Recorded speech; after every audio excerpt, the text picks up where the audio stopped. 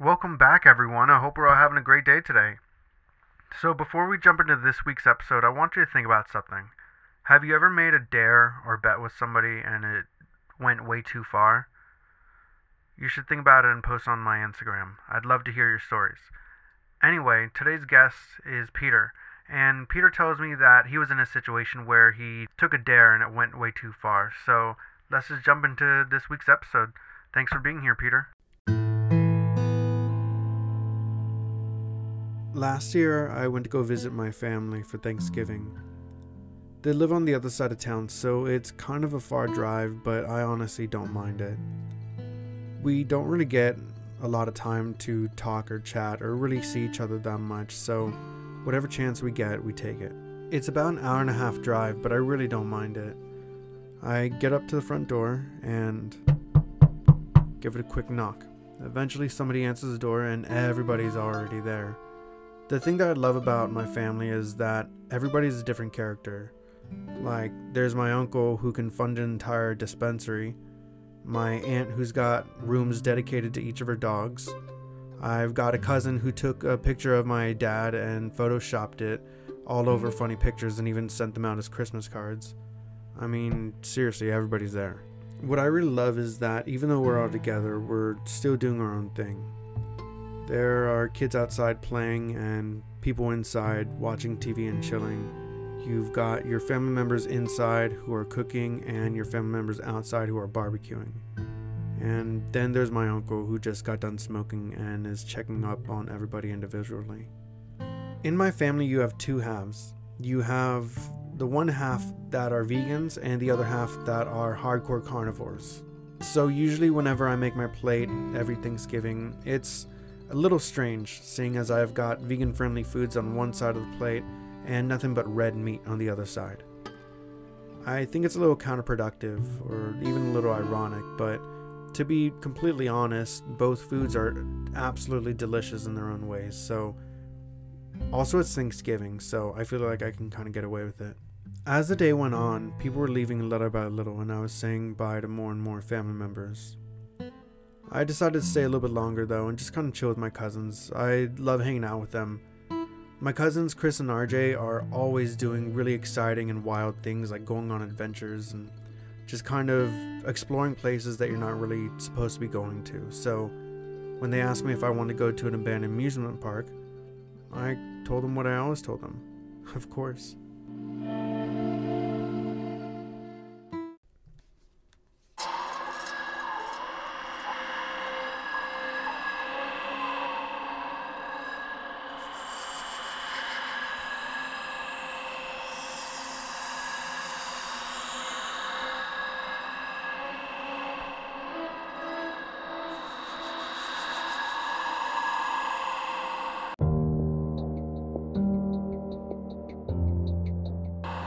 They took their electric skateboards and gave me their bike, and we just started cruising.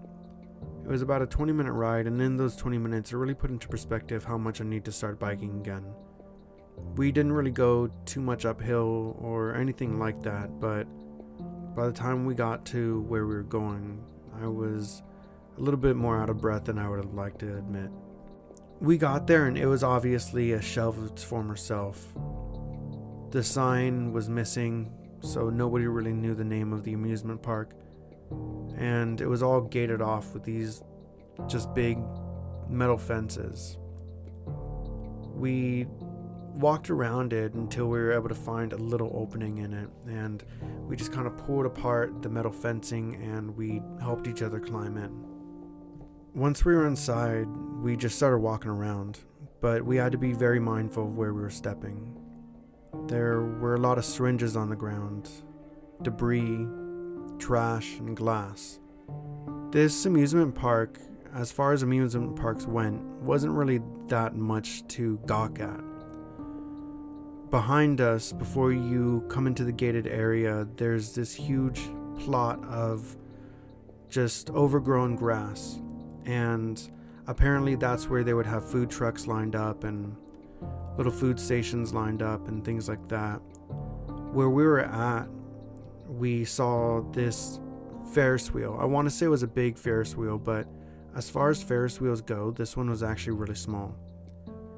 There were a few small rides, like a little merry-go-round and a little roller coaster that did really simple, basic loops. And there was a batting range and a pea shooter range as well. We were at the front of the amusement park where the ticket taker booth was. So we explored that area first, and we were hoping to find old tickets or pictures or memorabilia of some sort. And we didn't find anything like that. Instead, we found a makeshift room with a dirty used bed in there. So we just kind of kept walking. We came across a lot of notebooks. We opened some of them and we just saw drawings or random writings, random scribbles, just conscious thought, just things like that. Nothing really that had substance behind it. We did find one person's actual diary, but we only read a few pages of it. It's just talking about how they went homeless and what it's like being homeless and things like that. My heart does go out to the homeless. So we just kept exploring, and we came across the pea shooter range. Up until this point, everything looked like it was broken down and diminished and like the earth was taken aback, but this shooting range was actually really cool. You could still see this plaque where you saw the pictures, names, and dates of the people that got the highest score. It was this large plastic sign, and it looked really dirty and like people were scratching into it. There were some pictures there, some were missing though, but the oldest picture dated back to 1998, where the newest one was taken in 2008. It was interesting to see. It was kind of like taking a step back in time. A lot of the winners back in 1998 were young kids, teenagers with a really large populated background behind them. This was really a hangout spot for some time, but over the course of the years, you start seeing the winners getting older, and their smiles are just kind of generic smiles. They don't really feel like they actually won anything. At some point, they're not even smiling. They're just posing for a picture, and there's not really a background behind them anymore. Over the course of the years, over the course of the pictures, less and less people were showing up, and the winners were just getting older and older. And I think that's what really did it. That at some point this place was a hangout spot, but I feel like it was more of just a fad than anything. It started getting late, and it was getting creepier and creepier, so we decided to head back. It was kind of fun because we pretended like people were chasing us. It was this thing we used to do back when we were kids. We would get on our bikes and ride off as if somebody were chasing us. And it was kind of like this thing that we would do. This kind of game we would play, and even to this day we still do it. We got back to their house and it was already nighttime by this time.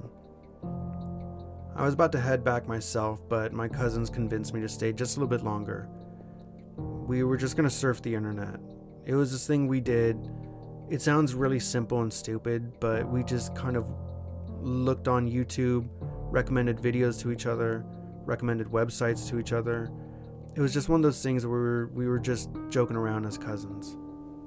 At some point, we were on YouTube looking up scary stories, and at some point, we started looking up Dybbuk boxes on YouTube, and after that, we were watching dark web mystery boxes on YouTube, and well, after that, we all made the conscious decision to go into the dark web.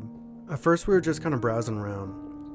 My cousin Chris had a good idea of which websites to stay away from, which thumbnails to stay away from, and which places to navigate to were okay. We were checking out chat rooms, we were going to online stores, and obviously we weren't buying anything, but we just wanted to see what they sold. We just kind of browsed around the dark web. You could literally get anything there or find almost anything there, so we were just kind of doing that. Just the harmless stuff, you know. but at some point we came across this one area where there's a bunch of websites that seem like they're legitimate websites, but they're really dark websites. There was a site that was claiming to be Blockbuster, and when you clicked on it, it took you to an area where you can find videos of all kinds. You can find really wholesome videos you can find on YouTube, TV shows that are located only in certain countries but are dubbed in English or whatever native language you want it to be in. And there were videos of kinds that I'm really not going to get into just because they're really despicable. There was a store that was claiming to be Ralph's, and when you clicked on it, they had a selection of different meats, from endangered species to even what they claim to be humans. Again, we're on the dark web right here. Anything really goes on the dark web. A lot of stores kind of go by the same name as other stores, and you can find legitimately anything. Honestly, it doesn't surprise me anymore at this point. But we started navigating to the online dating sites, and we even found some online dating sites that were knockoff versions of the original. The one we were looking at right now was Murder Me Cupid.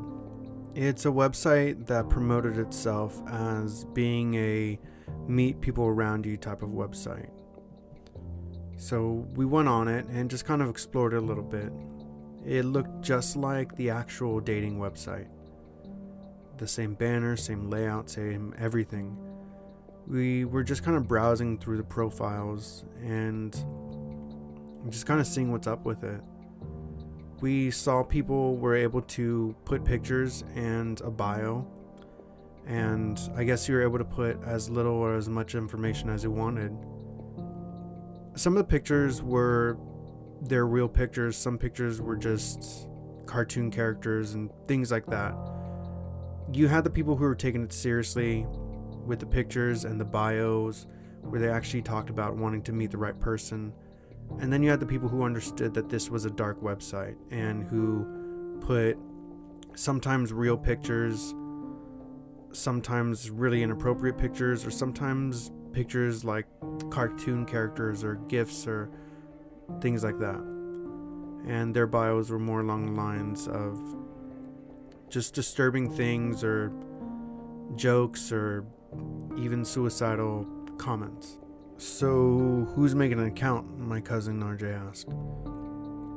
We kind of shrugged it off at first, but as we were kind of going through the accounts, we actually started thinking about making one of our own.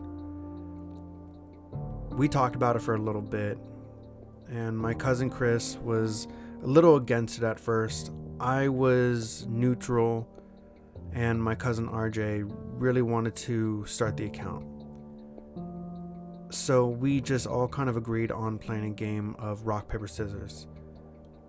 And whoever was the first to lose would be the one to make the account. So we did a 3 out of 3 match, and after some time of going back and forth, guess who lost?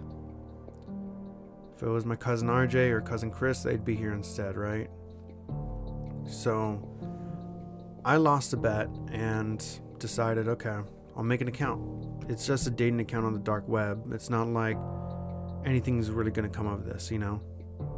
As we were making my account, we just kind of went through the basic steps. We uploaded a picture of myself, put in date of birth, and even put in a bio. If you're curious to what it said, it was just something like, hey, what's up? My name is Peter. Everybody calls me Pete. I made this account out of a dare, but I'm always up to meeting new and cool people. Hit me up and we'll see if we can start talking or something. I really didn't know what to put, so that's why I put something generic like that. The interesting thing though is that when it usually asks you what you're looking for in a dating website, it usually gives you some sort of gender or non-binary gender, you know? Something like that. But instead there was only one option to click here. And when you were asked, what are you looking for? The only thing you could click was to be murdered. After my profile was made, We looked around more, but we saw this tab open up that wasn't there originally. All the tab said was matched. So we went on over and clicked on it, and it was a website that really celebrated these people that were being matched up with other people. So we just kind of browsed around a little bit. We were trying to figure out why this tab wasn't opened up before, or why we couldn't see it before, and even asked each other if we remember seeing it, but nobody remembers seeing it until after I made the account. We were looking on it, and apparently these people were matched up and were murdered by people. You saw people from the website who were being matched up with people who didn't have a link to follow. You clicked on their profile and nothing came up, as if they didn't even have a profile on this site. The really strange thing is that some of these people that were being matched with were anonymous faces, animals, objects, and even inhuman looking things. I don't even know how to describe it.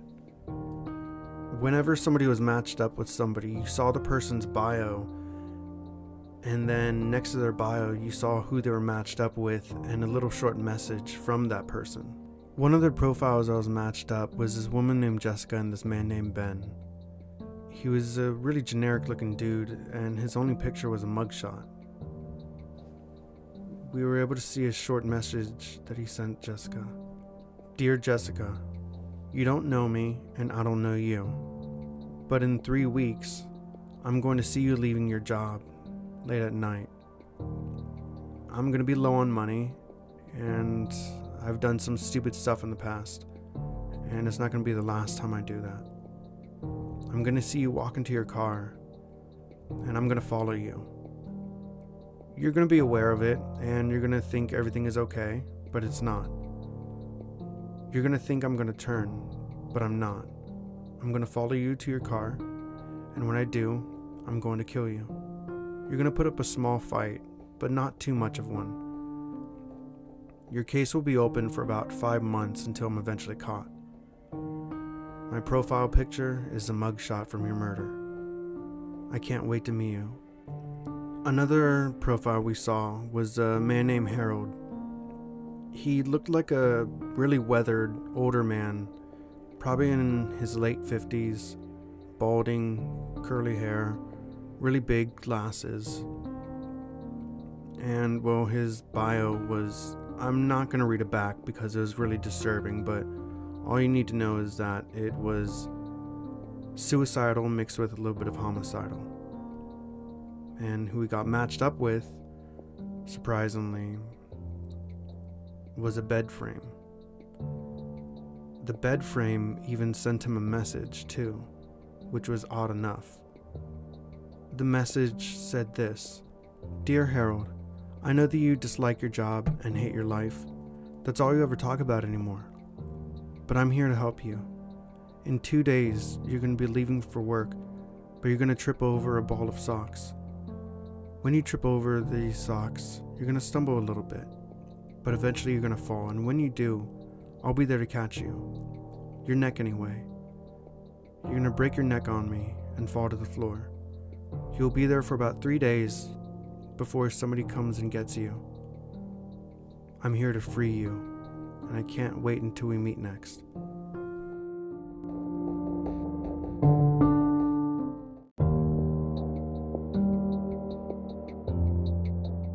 My stomach sank a little bit when I read this, but it's a website on the dark web. It's not really meant to be taken too seriously. So I just disregarded it, and days went by.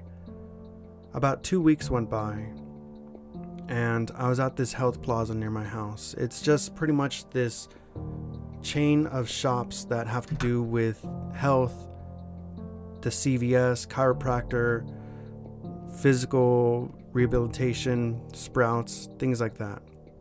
I like to go to Sprouts, 1, because it's walking distance from my house, and 2, because the old people there are just really nice. I love the old people there. So I got my supplies and I was walking home. As I was walking home, I felt a buzz in my pocket. I was carrying a number of groceries, so I couldn't really check, but I just pulled my phone out to see if it was an emergency, and I saw that I got a notification from Murder Me Cupid. Dear Peter, you don't know me, and after you're murdered, my name will become visible on this website. To be honest, I don't really know you either, but I'm excited that I met you. I was at the Sprouts, looking for my next victim, and I saw you. Usually I murder old people, but when I saw you walking in, looking youthful, and I just couldn't help myself. I want a challenge. I feel like I'm getting older, going after all these old people, and it's not any fun anymore. But then you walked in. You walked in and changed everything.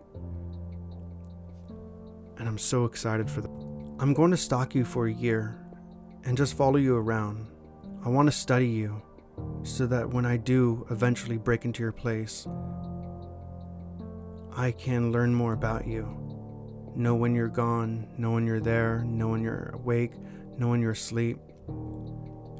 Don't worry though, you won't know I'm there. You'll see and catch little mistakes I left, like maybe a footprint, or maybe I dropped something and put it back in the wrong area. You will notice me, but you won't really think too much of it. I'm going to stalk you, and make no mistake, I will be in your house when you're asleep, and you won't know I'm there. You can stay up all night and be alert all day. I'll still be watching you. You have a year to get your affairs in order. I can't wait to meet you. My stomach sank when I read this, and I got goosebumps. How did they know I was at Sprouts? Maybe somebody hacked my phone, found the GPS location or something, but regardless, this was just creepy. I told myself nothing would come of it, but I'm not sure if I really believed that or if I just wanted to forget that I even got that message. Days went by and nothing happened. Weeks went by, nothing happened, and even 3 months went by and nothing happened. Over the course of those 3 months, I thought about this notification, and there were times where I would think about it and forget about it, think about it and forget about it. There were times where I stayed up at night reading the message, trying to analyze something in it, and then other nights where I was just getting drunk and playing video games and just going to sleep. It wasn't until the 4th month that I noticed my comb was missing. And I did notice a footprint. A very small footprint. It was a smudge of dirt on the side of a footprint, but I was able to tell because you know those crosses that are on the bottom of boots? They're not those crosses, but those little X's or whatever you want to call them. I saw a little outprint of that as well as the side of what looked like a boot. It was not the dirtiest mark, but it was dirty enough for me to spot it. Again, I don't know if I kind of disassociated myself from the situation and told myself that this wasn't happening or what, but I was a little freaked out, but at the same time trying to get myself to forget about this.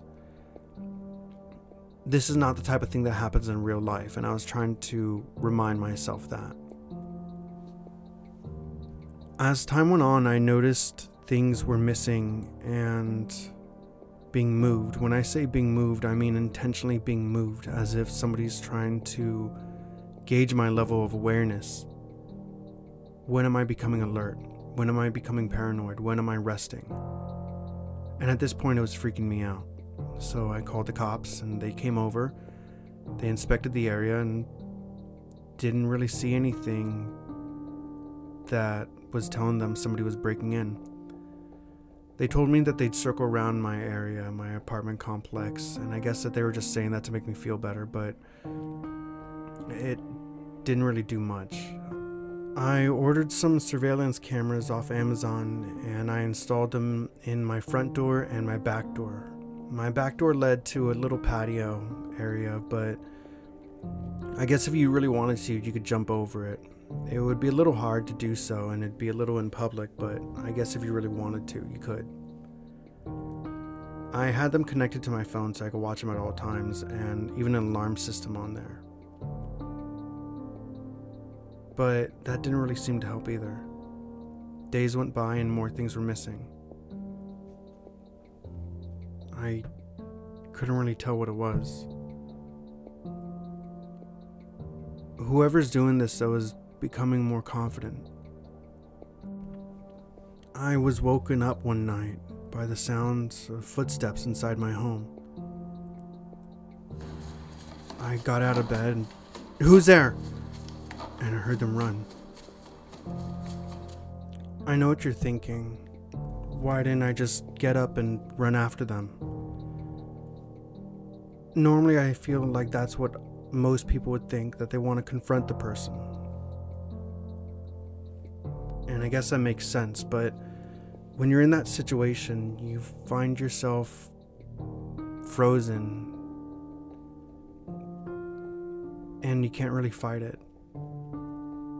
I turned on the light and I just kind of sat there for a little bit, staring at the door, just not really thinking about anything but anticipating. I checked my phone to see if maybe the security cameras got anything, but of course nothing. Whoever this is, they know that I have security cameras up. They know that they're being watched and they're being extra careful, but they're still toying with me. I thought about getting a guard dog or something, like a dog that used to be a retired police officer or something. Like I was hoping to get a dog that can sniff the person out before they even got to my house and would be open to attacking them. I thought about getting a gun, but nothing really helped. So I decided to move. I moved to a different apartment complex on the second floor, and for a few months everything was fine until I started noticing that 2 kitchen knives were missing. It was a steak knife and a paring knife. I was thinking about staying with family, but I didn't for a number of reasons. One being because they didn't really have anywhere to put me, and 2, because I didn't want to get them involved. Whatever this was, my odds of fixing this are slim, but I don't want to get my family involved in this. Yesterday, I was on my way to work and I found a note on my car. It was written in magazine clippings, and it just said, "I see you." I again called the police and they asked me if I did that. They knew I was calling them and that there was no signs of a break-in, and it was a quiet area, so there was really no reason for anybody to break in, so of course they thought that I was just messing around with them. It's almost been a year now, and my gut is telling me I don't have much time left. If you know how to fix this situation, get out of this situation, please help me. I don't have too much time left. That's a really wild and crazy situation, and I'm sorry that you're going through that, Peter. For all of you who are listening, if you are driving in your car and you think you're being followed, make sure to take 4 consecutive left or right turns, and if the car behind you does the same, then I'm sorry to tell you this, but you are being followed. I would advise you to pull over if you feel safe and call the cops, or keep driving and call the cops. If you're walking at night, or you're just walking in an unsafe area, don't listen to music, don't be on the phone with anybody. Despite misconception, being on the phone with somebody does not help. It makes you distracted and more of a target of anything. carry pepper spray. There are pepper sprays that leave people's faces blue, so I would go for that. Let's all just be safe and try to make this world a little bit safer as well. Come back next week where we dive into a holiday special. I'm really excited about it. And yeah, until next time, please do me a favor and have yourselves a beautiful day, okay? Thank you and bye.